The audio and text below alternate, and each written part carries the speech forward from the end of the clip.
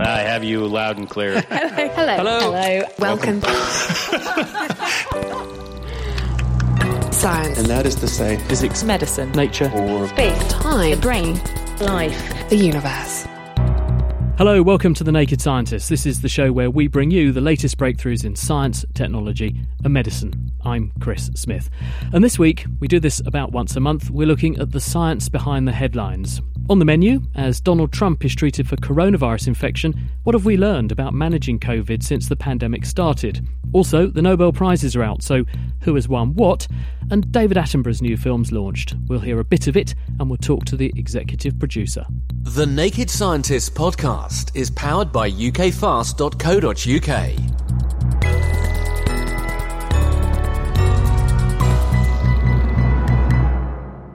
With me this week are one of the world's leading paleoanthropologists. He's at the University of the Witwatersrand in South Africa, and that's Lee Berger. We also have the British Medical Journal's executive editor, Theo Bloom. So hello to both of you. Great to have you with us. Hi, Chris. And between us, we'll be talking to a range of guests who are going to be joining us over the next hour. Lee, I think it's actually this year 13 years, almost to the day, since we first met in Johannesburg. 13, unlucky for some, but definitely not for you. I gather that you've discovered not one, not two, not three, but now 4 new species of ancient human ancestor. It's only 3 new species so far. So we'll work on that, though, with these new discoveries. I'm in the middle of a discovery right now. COVID kind of pushed us into a strange space. I had to figure out something to do when we could get back once our lockdown levels of COVID actually lowered here in South Africa. And I'd already dispersed my laboratories. And there was this site that we had discovered early on in the exploration activities back in 2013. And it was a difficult site. It was going to be a site that was hard to work. It was going to be a site that had every reason. It was dangerous that I didn't do it. And I decided to take a chance on it. Day one, we hit an extraordinary discovery that we're in the middle of right now. And so this is really the third big discovery that we've had. It's full of hominids, and we're very fortunate to be able to work under these conditions. So this is a cave site. Is this where Homo naledi, the smaller ancestors that were burying their dead, came from, or is this a different site? This site's 200 meters away from where we discovered Homo naledi. It's a different cave system. It was right in front of us. It's an entirely different kind of creature from Homo naledi. It's a big-toothed hominid. It's extraordinary. And how old is this? I have no idea. This whole discovery is 3.5 weeks old. Well, you heard about it here on The Naked Scientist first. Theo, over to you for a second. What has it been like running a medical journal during COVID? We've heard from Lee what it's like to try and do field work and actually make extraordinary discoveries and leaps forward. What's it been like at the BMJ?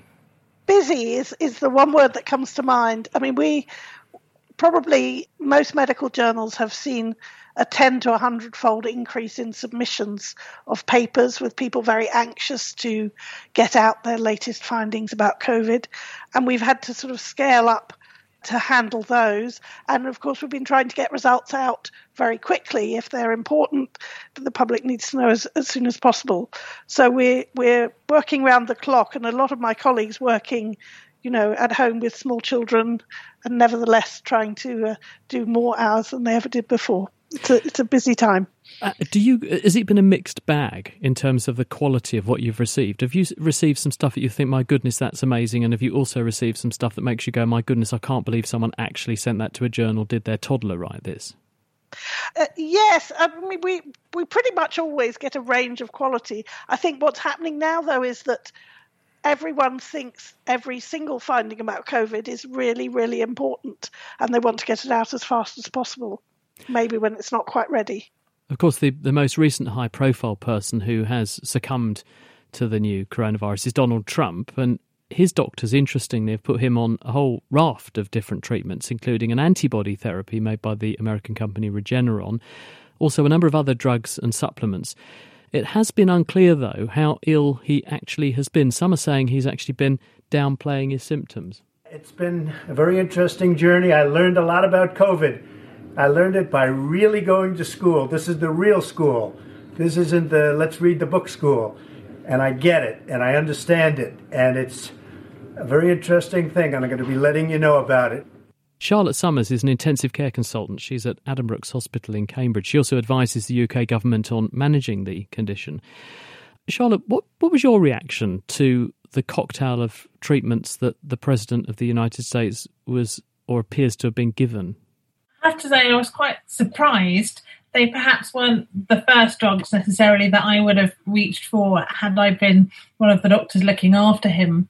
I think most controversially is probably the Regeneron therapy that he had, which is a cocktail of two antibodies that are designed to neutralise the virus. And actually, the company that makes those had only released the first data on this a few days before they were given to the president. And it was only based on 275 patients. And the clinical trials are ongoing, so we don't actually know whether this therapy works or not. So I was slightly surprised that a very experimental therapy, which although it looks promising, isn't proven, was given to the President of the United States. The rationale for using antibodies is, of course, that's what your own immune system makes when you have an infection. And if you give people those, perhaps it will help to soak up some virus and bolster your own immune response. Have we not, though, seen something of a checkered response to the convalescent plasma therapy that has been done for some time since this began, where people are taking blood products from people who have recovered from coronavirus and giving them to people at high risk of severe disease? And it's not clear that that's actually working. So why do we think these Regeneron, or I know AstraZeneca are also making a rival product, aren't they? Why do we think that this is actually worth pursuing?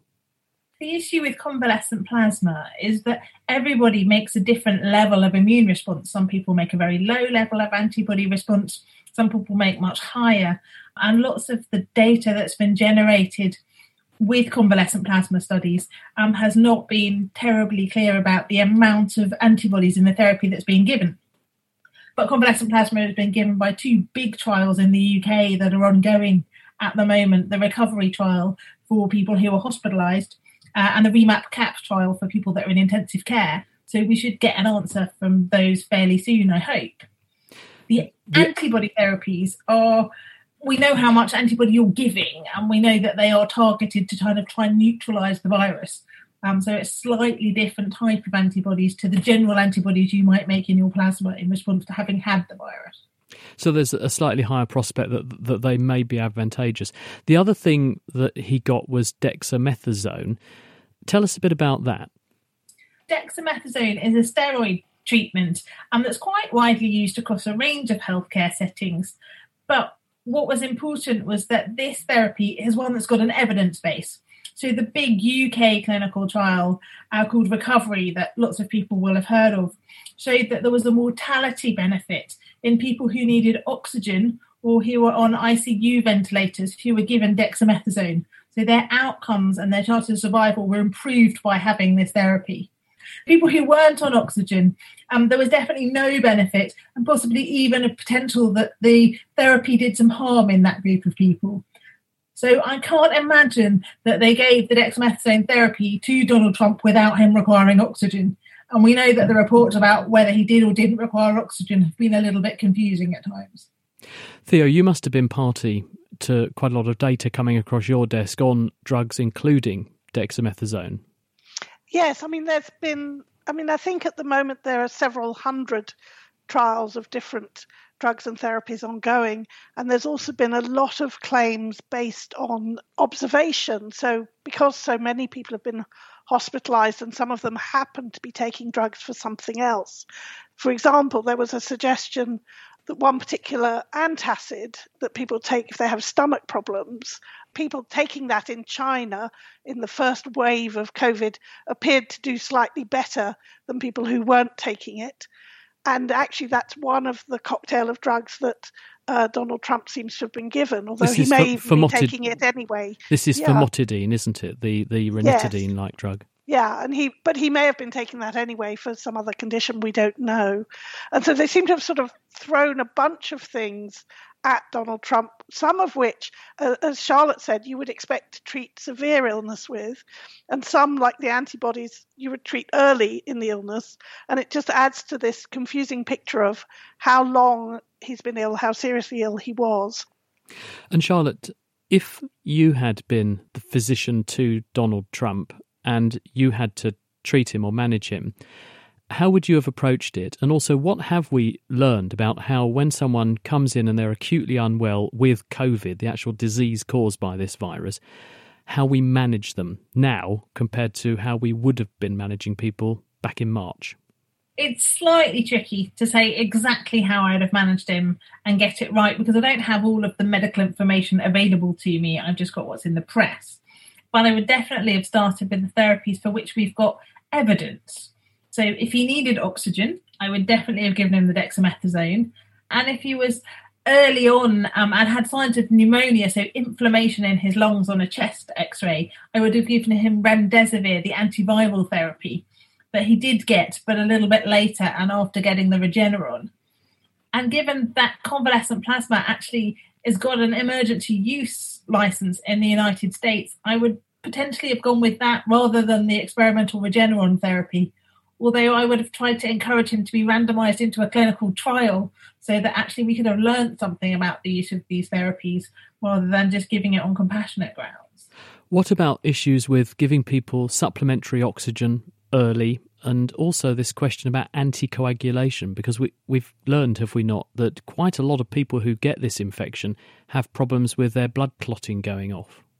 I'd have given him oxygen if he needed oxygen, and actually there's advice across the world about the levels at which we should start giving people oxygen therapy that vary from between about 90 to 94%, depending on how well you're monitored. So if his oxygen levels had dropped to those kind of levels, I would absolutely have given him the oxygen because that's important. Anticoagulation is more tricky, and there's actually not strong consensus across the community of haematologists and other healthcare researchers about what the best approach is here. We know that patients with sepsis from any cause actually have an increased risk of getting blood clots. And coronavirus infection, or COVID-19, has had a really big number of people with a sepsis-type illness recently. So we've been seeing a lot of people with blood clots. But it's still not definite that the proportion of people with COVID getting blood clots is substantially greater than the people who have sepsis from other causes. But I think it probably is, but we don't have data to back that up. In terms of what we do about that, there isn't an evidence base to answer that question at the moment. There's an arm of a trial called REMAP-CAP that's looking at hospitalised ward patients in the UK to try and come up with an answer for that. And there are other trials in discussion across the world, but it's something that we don't have good evidence for. Should we give them things like aspirin? Should we thin the blood therapeutically? Should we just give them protection against developing clots? What's the best way to go is still a subject of great debate.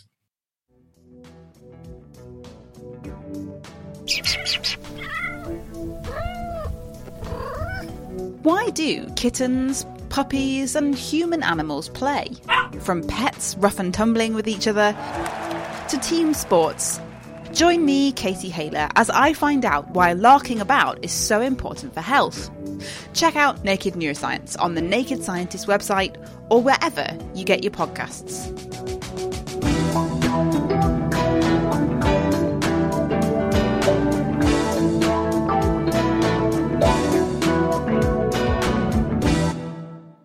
Coming up, does the amount of Neanderthal DNA in you affect your risk of COVID? We'll find out. And a new book about the extraordinary odds of us actually being here today. The Nobel Prizes for 2020 have been announced this week. Among the winning discoveries, the virus that causes significant liver disease, the gene editing technique called CRISPR, and a supermassive black hole. You always need a supermassive black hole. Well, here to give us the official tour of the Nobels is BBC's science correspondent Victoria Gill. Victoria, welcome to the programme. Hello, Chris. How are you? Very well, thank you. And thanks for joining us to give us this tour of the Nobels. Let's begin with Monday. The Nobel Assembly has today decided to award the 2020 Nobel Prize in Physiology or Medicine jointly to Harvey J. Alter, Michael Horton, and Charles M. Rice for the discovery of hepatitis C virus. So, Vic, what did these men do? What have they actually discovered?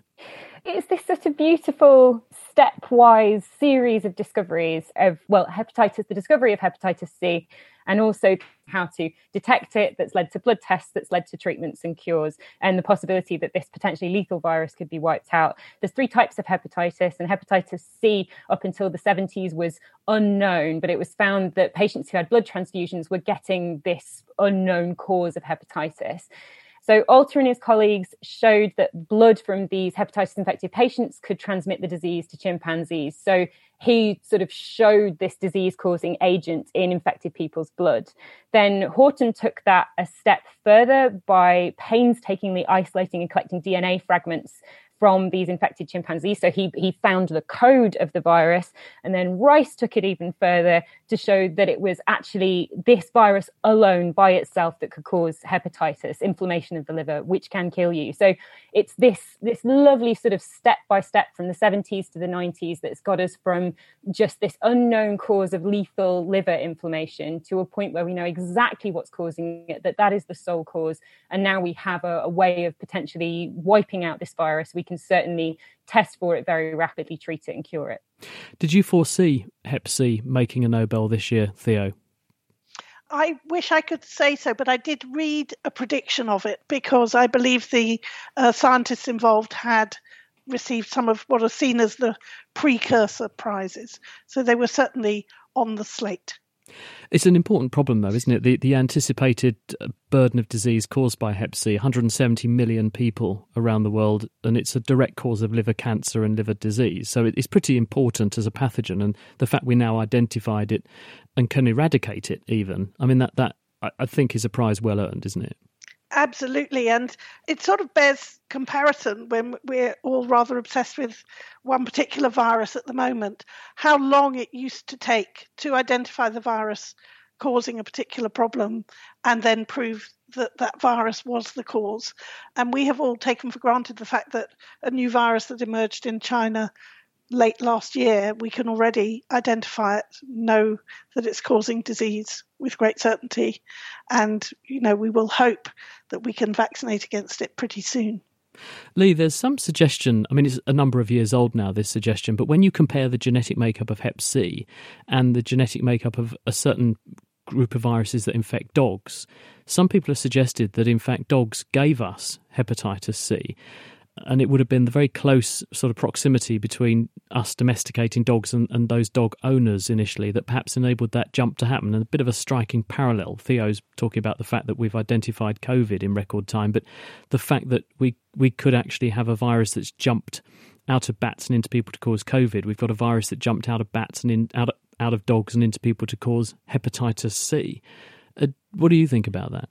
As science has progressed so incredibly, particularly over the last decade, we're going to be able to test that question. And we're not far from being able to do that. We have from the archaeological record and some genetic record that, we've domesticated dogs inside of the last 30,000 years. And as we begin to get ancient DNA, we should be able to clock that and test the idea, which came first, the hepatitis C or dog domestication. Well, let's move on to the Nobel Prize for Physics, which has also come out this week. 1/2 to Roger Penrose for the discovery that black hole formation is a robust prediction of the general theory of relativity.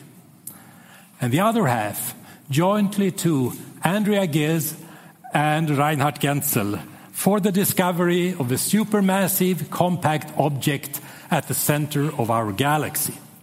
That's one way of putting it, isn't it? The supermassive compact object at the centre of our galaxy.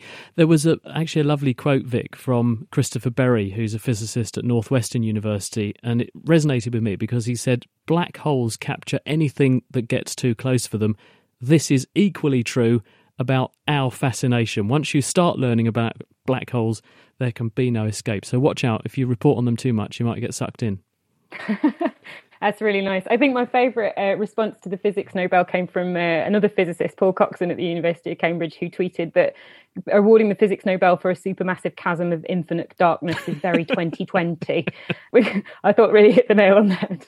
But this was a fascinating one. It's a wonderful British scientist, 89 years old, Roger Penrose, who gets half this prize, and then the other half is shared between Reinhard Genzel and Andrea Ghez, who is only the fourth woman to win a physics Nobel. So it sort of encapsulates a lot of the, intrinsic sort of problematic issues with the Nobels and this ongoing issue with the perpetuation of the problematic academic hierarchical system that the Nobels is kind of famous for. But it's also just this real celebration of absolutely fundamental science. What Roger Penrose did is sort of, for me, him sort of applying general relativity to come up with entirely new calculations, the fact that a black hole can be a real thing, can actually form in the universe, is kind of another level of thinking for me. Well, let's move straight on to chemistry, because that was the third and final prize that was announced this week. Emmanuelle Charpentier and Jennifer Doudna for the development of a method for genome editing.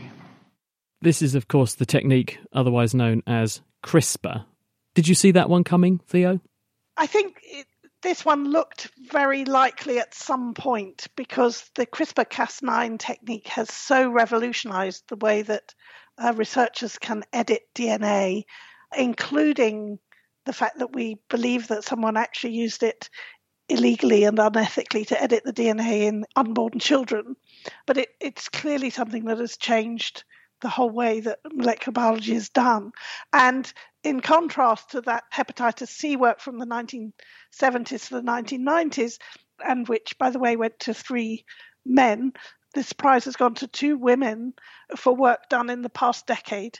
And that's exciting on both counts, I think.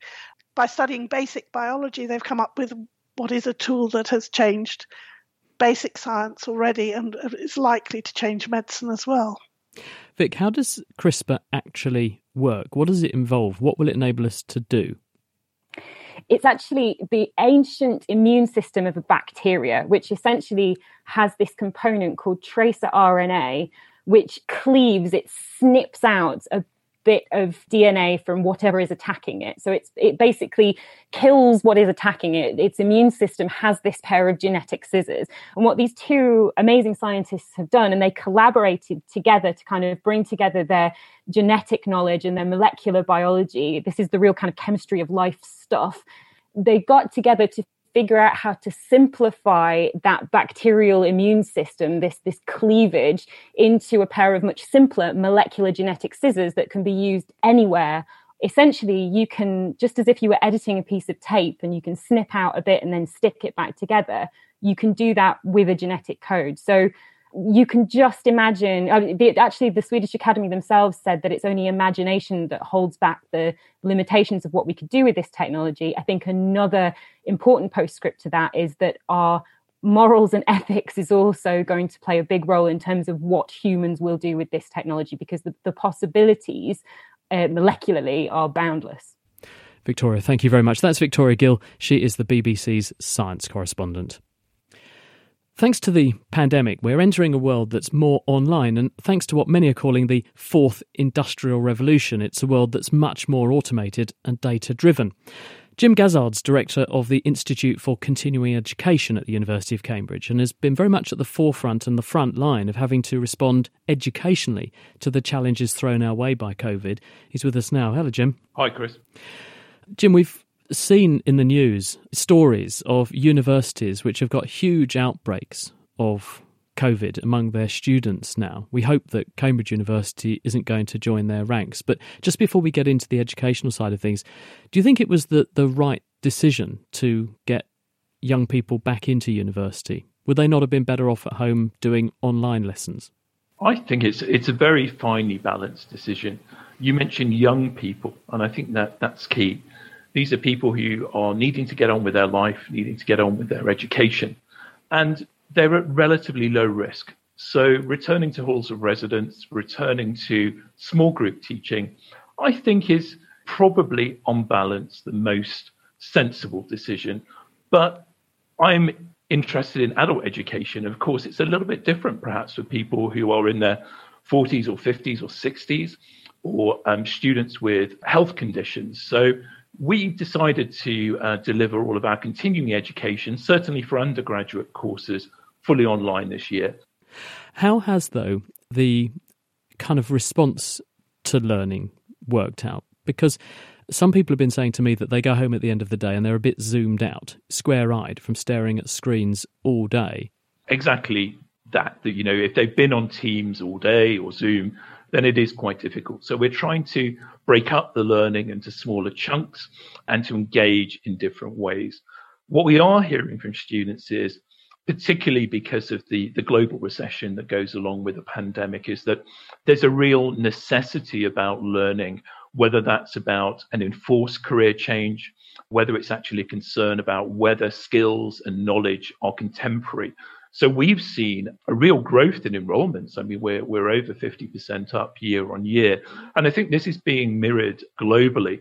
I think sometimes it's for positive reasons, because people have used lockdown to really think about what they want to do with their futures. But as mentioned, it's also for some of these more challenging reasons. Lee, what's been the experience at WITS in Joburg? The teaching's been very good, but we have in the developing world a different challenge that our students can't afford the bandwidth in the way that the developed world can. Wi-Fi, internet is not as freely available. So all of our teaching tends to be recorded in advance, and we limit the interaction. And I think that's a really sad thing, because like many of you, I miss that one-on-one interaction. It's the things that happen during the course of a lecture as you follow the students and they challenge you that is the point of higher education. You were quite early to this sort of party, though, because when you started making the stupendous discoveries that you have in South Africa, rather than squirrel these findings away in a lab and work on them in isolation for the rest of your career, you actually said, no, I'm going to scan them and I'm going to put all this data on the internet so people would download and 3D print their own Homo naledi or Australopithecus sediba. And people are.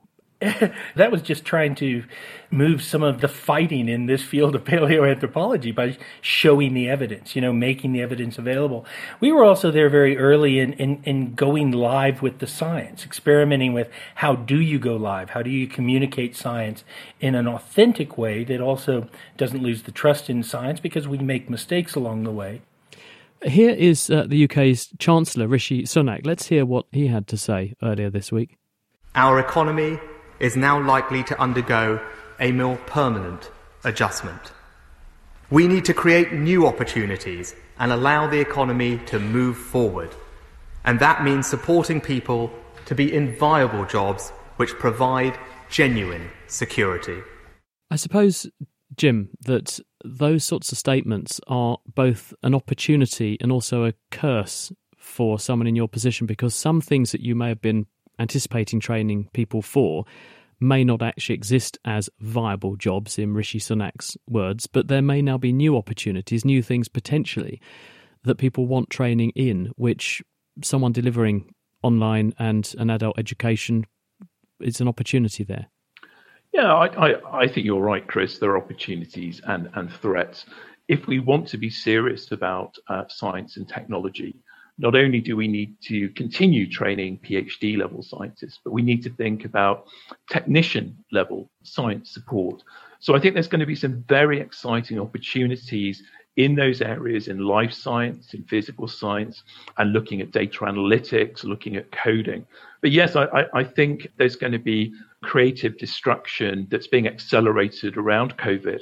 And we're seeing so-called white-collar jobs that would be exciting professional opportunities even only 10 or 15 years ago. Technology is overtaking with algorithms and machine learning. As an educationalist interested in life-wide and lifelong learning, it is a really interesting time. But I understand it's a really scary time as well, when I think the norms of employment within an economy in the UK, for example, they're going to change very rapidly. And we have to be ready to respond to that as universities and education and training providers. What's your view on this, Theo? As has just been said, it's going to be so interesting to see how computers get better at doing the menial things that we do, ranging from driving a car to assessing an X-ray, and how are we going to train people to work around the changing world of work, particularly, unfortunately, when we face a global economic crisis brought on by COVID. It's interesting that both you and Jim just before you brought up computers and coding, because that also made headlines this week, didn't it, unfortunately? Public Health England have admitted tonight that nearly 16,000 cases of coronavirus between the 25th of September and the 2nd of October were not included in daily figures for that period and not transferred to the contact tracing system. I think one word springs to mind, Jim. Whoops. How did that happen? That is a really interesting point. I mean, if we are to believe what we've been told, this was about an Excel spreadsheet that hadn't been transferred into the main data repository. I mean, obviously, I don't know how it happened, but I would bring this back to skills and training. We need people who have digital skills, and we need to be able to design systems that work properly. And just very briefly, with your eye on your crystal ball, which I'm sure you have there in your office, what do you foresee as where we will be from a university point of view, as the university sector in a year's time? Do you think that organisations like the one that you're running will be at the forefront and it's going to very much be online? Or do you think we'll solve this COVID problem and it'll be bums on seats back in lecture theatres? Are these changes here to stay? Yeah, I think this is going to change universities profoundly. I think there's been probably 20 or 30 years in the UK and Western economies where we've perhaps, I don't know, lost our way a little bit. I think we've got to redefine what universities are for. We need to train the next generation of technicians, as I've mentioned, and really thinking about the fourth industrial revolution. What new jobs, what new roles will be created? Perhaps half of the jobs that will be around in 10 years don't currently exist right now. So what we have to think about in universities is critical thinking and synthesis of ideas and creativity and working with new ideas in different ways. And I think that means we perhaps have to get out of discipline silos and think interdisciplinary learning. So I hope universities will view this as a real opportunity. I genuinely think it is, but I think we've got to think about learning as a life-wide activity. The skills that we learn at university, if you're 18 or 19, the half-life of those skills now might be 3 or 4 years.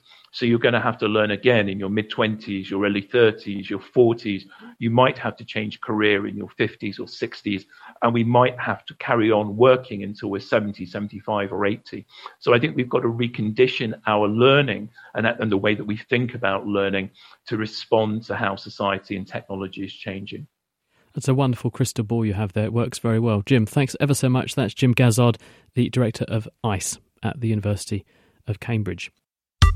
The Naked Scientists podcast is produced in association with Spitfire, cost-effective voice, internet and IP engineering services for UK businesses. Find out how Spitfire can empower your company at spitfire.co.uk. With me are Lee Berger and Theo Bloom. On the way, David Attenborough's new film paints a very poignant picture of what we're doing to the planet. We're going to hear a bit from it, and we'll also hear from the executive producer. Looking backwards in time a bit now, we're going to look at a whole train of unlikely coincidences in our history that, fortuitously for us, mean that we are actually all here. This is the subject of a new book. It's by evolutionary biologist Sean Carroll. It's called A Series of Fortunate Events, and Sean's with us to tell us. Sean, welcome. What are these events? Well, it's a series of cosmological, geological, and biological accidents that really explain both collectively how we all got here and individually. Some of these events are as great as the asteroid impact 66 million years ago, without which probably mammals would still be an obscure group of animals on the planet, and we certainly wouldn't be having this conversation. Right down to the sorting of chromosomes, if I may say, in our parents' gonads, and the unique genetic combinations that come from that. We'll reach a 1 in 70 trillion event with respect to our parents. Okay, well, let's sort of wind the clock back then. We are here today, and we also have with us Lee Berger, paleoanthropologist, who can also help us out with some of the human evolution. But we've been here for really what's the blink of an eye.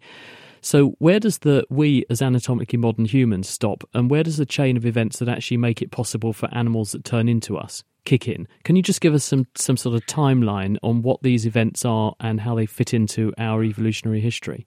Sure. I start with the asteroid impact, which I think most people have heard of, 66 million years ago, because the more we understand about life before and after the impact, in fact, from the fossil record, the more we appreciate that had this event not happened, the fate of mammals is very unclear. Mammals had been around for probably 100 million years at that time, but life on land was dominated by the great dinosaurs. After the dinosaurs were wiped out because of the ecological catastrophe that asteroid triggered, mammals that were small really took off. And in fact, only last year, there was a treasure trove of fossils unearthed in Colorado and here in North America to really show how rapidly mammals took off sort of once dinosaurs were out of the picture. And eventually, those mammals branch into the modern forms we know in all the different groups, including primates. So we understand without that cosmological event, 6 mile wide space rock that was probably circling the solar system for 4 billion years, without that accident, we're not having this conversation. And the margins of that accident are fascinating. It's one thing to sort of say we're all here by accident. It's kind of glib. But when you get to the specificity of these events, I think that's where some of the power comes from. And that asteroid, had it, for example, entered the Earth's atmosphere maybe 30 minutes sooner and landed in the Atlantic, or 30 minutes later and landed in the Pacific, probably wouldn't trigger a mass extinction. It's where it hit matters. And so you're looking at a 1 in 500 million year event in terms of an asteroid of that size, and it just happened to hit a piece of the Earth that could trigger really a reset of all of life on Earth. What about things that have come since then? Because we know that the Earth's climate has been a very changeable thing over tens of thousands to millions of years. It's changed a lot, hasn't it? We've had ice ages, we've had warm periods, we've had the Earth having the poles completely melted at certain points in our evolutionary and geological history. So how does that overlay on this? Great point. I want to tee this up to Lee as well. The last 2 million years, we've been in one of the most volatile cycles of the last 300 million. The ice ages, which the onset of which was a couple million years ago, this is an incredibly volatile cycle where you not only have ice sheets advancing and retreating, but really in places like East Africa, it's not so much about temperature as it is about wet, dry. And from the paleontological record, we understand that our ancestors lived through, speaking a little bit longer term, so over the centuries or millennia, incredibly dynamic climatic cycles. And it's a widespread view that our large brains were really the result of selection for our ability to craft our own habitats. And so that the ice ages had a lot to do with the pace and direction of human evolution.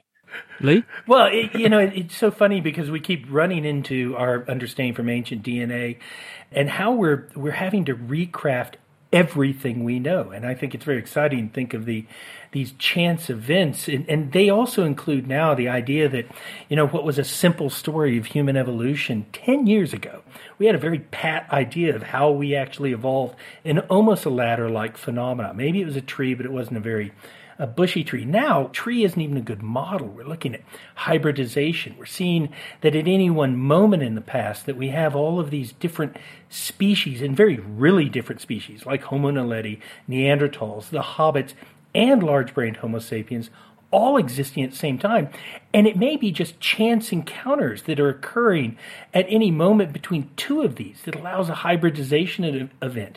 10 years ago, we thought Homo sapiens was just this purebred racehorse out of Africa, and we were destined to dominate this world because of our large brains. Now we know we're this mongrel full of all kinds of other DNA and messed up, and likely almost all of that was chance, through chance meeting of species, some of it driven by climate, some of it driven by catastrophe, and some of it just in our genes. Well, since you've brought it up, this is a very good opportunity to sort of highlight another story that emerged this week. Scientists say people who inherited genes from Neanderthal ancestors may be more susceptible to a severe case of COVID-19. That was the news out in the last week or so. A paper in Nature showed that people who have severe coronavirus infection have genes from Neanderthals. So let's unpack this a little bit then. First of all, Lee, you can tell us, Neanderthals, how do they differ from anatomically modern humans like you, me, and Sean, and Theo? So Neanderthals are both a lot like us and a lot different from us, and they're more robustly built, they're shorter, they're stockier, and they were considered an absolutely separate species. In fact, scientists used to get in bone fights over whether or not we wouldn't run away from each other and they'd ever even met, or And then ancient DNA came along, and that plays into this story because we mapped out the Neanderthal genome, and suddenly we found out that most humans, including many Africans, have some levels of Neanderthal DNA, something between 1% and 5% within us. And that's where this story comes in. And Sean, would you judge that in the book as a fortunate event, the interbreeding of us with Neanderthals, or not? When it comes to coronavirus, it sounds like it might not be. Might not be. No one can tell the future. And so really, natural selection only operates in the present. So probably the reason why this block of DNA is in a significant number of humans is that there was some positive selection for it. But now here's this new pathogen and it's a disadvantage. And that's a very common story about human genetics. We know, for example, that there's a very rare variant that makes people impervious to HIV. The HIV virus is perhaps a century old. But this variant we can find in Bronze Age bodies buried in Europe.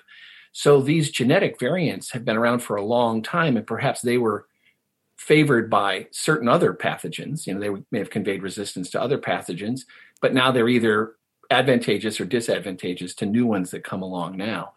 Theo, what's your reading of Sean's fortunate events? He made reference to our parents' gonads, and he's getting at basically the rearrangements of genes in there that render us unique on Earth, unless we have a twin or we've cloned ourselves. Yeah, so this notion that although we're initially taught that genes all behave independently, but actually they're inherited in blocks along chromosomes that are inherited together simply by proximity. And this example of the piece of Neanderthal DNA that seems to have an effect on COVID resistance, who knows what genes it may carry or why it was selected for at some point during evolution. At this point, we don't know. We just know that there's a linked sort of box of DNA that's come to us from our Neanderthal ancestors and seems to be sort of differently distributed among different groups on Earth at the moment, and may even underlie some of the difference in susceptibility to COVID. But really, we're very early in understanding that story, I would say. Lee, do we have any idea why those Neanderthals had those genes and what they did for them? The first answer to that is a flat-out no, we have no idea. And the second answer to that is a lot more complex. No, they didn't have to have an advantage. They might have just been there and we might just carry them. We need to be cautious about direct attribution, particularly in the middle of a pandemic, because there's, as Theo would absolutely know, I'm sure, we're inundated with these ideas, and we don't know this right now. It'll have to prove the test of time. Don't think that if you carry Neanderthal DNA that you're at some higher risk of this, or if you don't, you're at lesser risk. Keep wearing your mask, keep social distancing. Those are the things that work until we get a vaccine. And Sean Carroll, the author of a series of fortunate events, I suppose it was another fortunate event that you were able to come on our programme today. So thank you for joining us, and thanks for telling us about the book. What do you think the next most fortunate event's going to be? A vaccine? Yeah, well, that's not fortune. That's just science. Scientists working very hard, and I have a little inside insight to that through a documentary film that we're making. And, there are people whose names you don't know who've been working tirelessly round the clock, an unprecedented challenge to develop this vaccine. So I think that's a nice side effect of our big brains, is the practice of biomedical science. So hopefully that'll get us all in person in 2021. Let's hope so. Sean, thanks very much. That's Sean Carroll.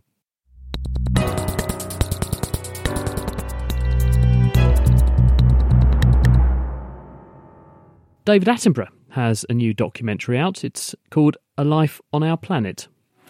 The natural world is fading. The evidence is all around. It's happened in my lifetime. I've seen it with my own eyes. This film is my witness statement and my vision of the future. The story of how we came to make this our greatest mistake, and how, if we act now, we can yet put it right. Well, with us is the film's executive producer, WWF, that's World Wildlife Fund, conservationist Colin Butfield. Colin, welcome to the programme. Can you set the scene for us? Obviously, we've heard David Attenborough saying this is his witness statement in the clip we just heard there, but what actually does the film cover? What's the point it's seeking to make? Well, when making the film, we realised sort of very, very early on that David has had this extraordinary life. He's because of the time he was born and the job he had, we figured that he's probably seen more of the natural world than any other human being who has ever lived or will ever live, because before him, obviously, there's no air travel, and now so much of the natural world has been lost that the unique life he's had means he's seen something that nobody else has seen. And in the process of doing so, of course, he's witnessed this enormous scale of change on our planet, probably a bigger change to the natural world than any other time in the last 10,000 years. So he has a unique witness, a unique perspective as a result of that. And that was a very appealing storytelling lens, because I think when we talk about these massive global changes, it's quite hard for people to understand, to grasp. It feels huge. Putting it in the context of one human's lifetime makes that somehow easier to understand. What will a viewer actually see? How have you done this? Because obviously, Sir Dave is now in his 10th decade. He can't travel in the way that he once did. So how have you managed to capture the spirit of an Attenborough doco and do it in a way that brings people the action and has very much his fingerprint on it? Well, it's interesting, even though you're quite right, David's 94, is sort of 92, 93 when we were making this, he still did travel out to Kenya, to the Mara, to Masai Mara, somewhere he'd been to many times in the past to sort of show what's changed, and also out to Chernobyl, which obviously is a very different landscape and environment for him. But we start and end the film in Chernobyl and showing the change that's happened there from, obviously, the human civilization effectively being evacuated and left to destroy, to nature reclaiming the territory. And we intersperse those sort of location shots with some archive going back to his famous sequences in his career, and also footage from today that shows some of those changes. So examples being, he's one of the first people to film and present from coral reefs. And then we've shown the modern footage of the same coral reefs bleaching. We've got footage of him in Borneo 40 years ago, finding orangutans, and then footage of Borneo today and showing what's changed there. So you get that sort of juxtaposition of what he saw then and what he saw now. But also, of course, being David Attenborough, he's got his great expertise is the natural world. So when describing even changes that are very human-centric, he often uses examples of nature to illustrate that. One example would be that when talking about the impact of meat consumption on the natural world, he chose to explain it from the Serengeti and explaining the context of the ratio of predator to prey animals and how much space prey animals need. There's 100 prey animals on the Serengeti for every predator, and therefore the space that's needed effectively to produce meat protein, using that to illustrate the changes that are happening in the human world. So we're able to have the gorgeous wildlife sequences and place lots of them in a very human context. There is this phenomenon dubbed the Attenborough effect. When David Attenborough highlights something, it usually galvanises attention and hopefully also translates into action. The best example being plastics, for example.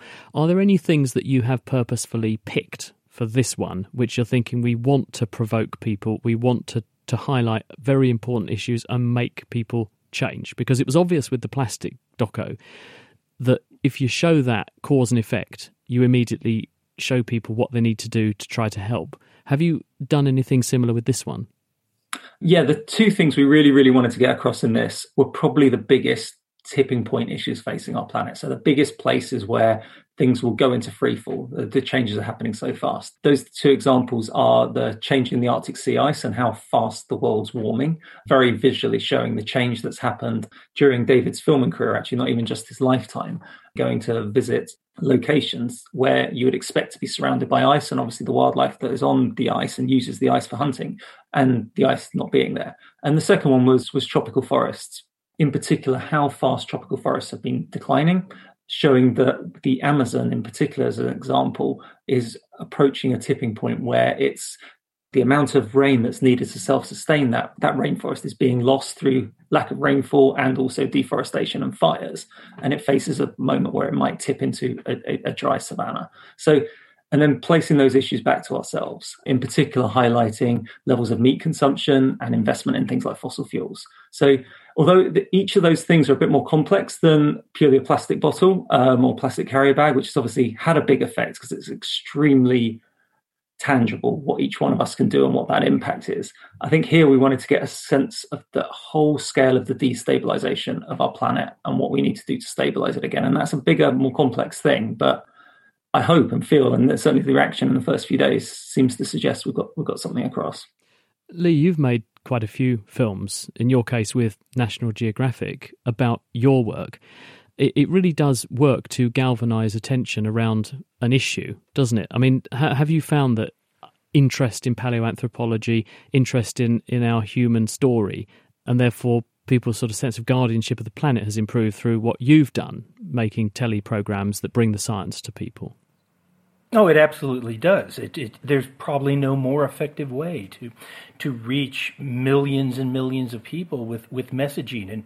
But just to follow on what was being talked about that Sir David's done here, we're living in a world that's seen the cost of 8 billion human beings. COVID, the destruction of natural habitats, the cost to all other living things. And we need messages like this now because this is going to be the new norm. It isn't going to be waiting around for viruses when we reach 9 billion and 10 billion and 12 billion consuming humans. We have to make choices, and we have to do it right now. Theo?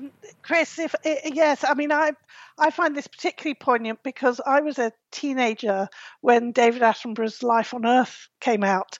And it was the thing when I was asked at university interviews, what made you want to study science? That was my answer. I think he changes a lot of people's lives and is really determined now, even in his 10th decade, to keep changing our attitude to the natural world. It's really very inspiring. And Colin, are you able to sort of capitalise on the programme in other ways, beyond just sort of making a programme and educating people? Are there other ways in which you can then take the momentum that's created and then build on that to get more change or to get more activity off the back of it?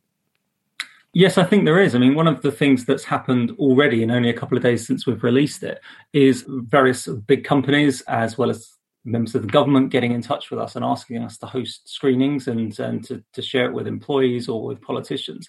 And I think you find, and hopefully we're going to find with this one, but you certainly find with documentaries, that it can be an interesting moment to provoke a conversation within companies and governments where change can be made. So it lightning rods an issue that perhaps many people have been talking about for quite some time and gives a focal point, a moment where it feels we must respond to this. And that's a sort of sense that we're getting at the moment. I mean, it's early days, but it feels like there's a moment where employees are asking their bosses what we can do about this. Surely we've got to address these issues. And it's not just from one documentary, but it's from a building of this drumbeat over time. And then a documentary like this, particularly if fronted by David, tends to have a flashpoint that draws a lot of attention and forces people to make a statement one way or the other towards it. And Lee, is there anything we can learn from what happened to our ancestors that might help to focus minds today? We think that obviously every experience we're having is unique. Is there evidence that actually our ancestors went through times when the planet was under stress? Obviously not of their making, like the present situation is in our case, but the outcome could nevertheless be the same. I think that the thing that humans should take away from the idea of studying the human historic past is that we should lose our arrogance. Extinction is the norm. There have been dozens and dozens of our closest relatives with brains like ours, with adaptations like ours, that have existed through the last of millions of years, and they are all gone. And we can go that way too. Theo, any passing thoughts from you? It's a pretty poignant and sobering note from Lee to sort of finish on. I'm more of an optimist, and I hope that the human ingenuity that has got us into this terrible pickle will help get us out again. Let's hope so. Colin, look, it's been great to have you join us. We hope the documentary goes well. Thanks very much for joining us to share your experiences of making it. That's Colin Butfield. He's the executive producer on Sir David Attenborough's new documentary that's just out. He's also with the WWF.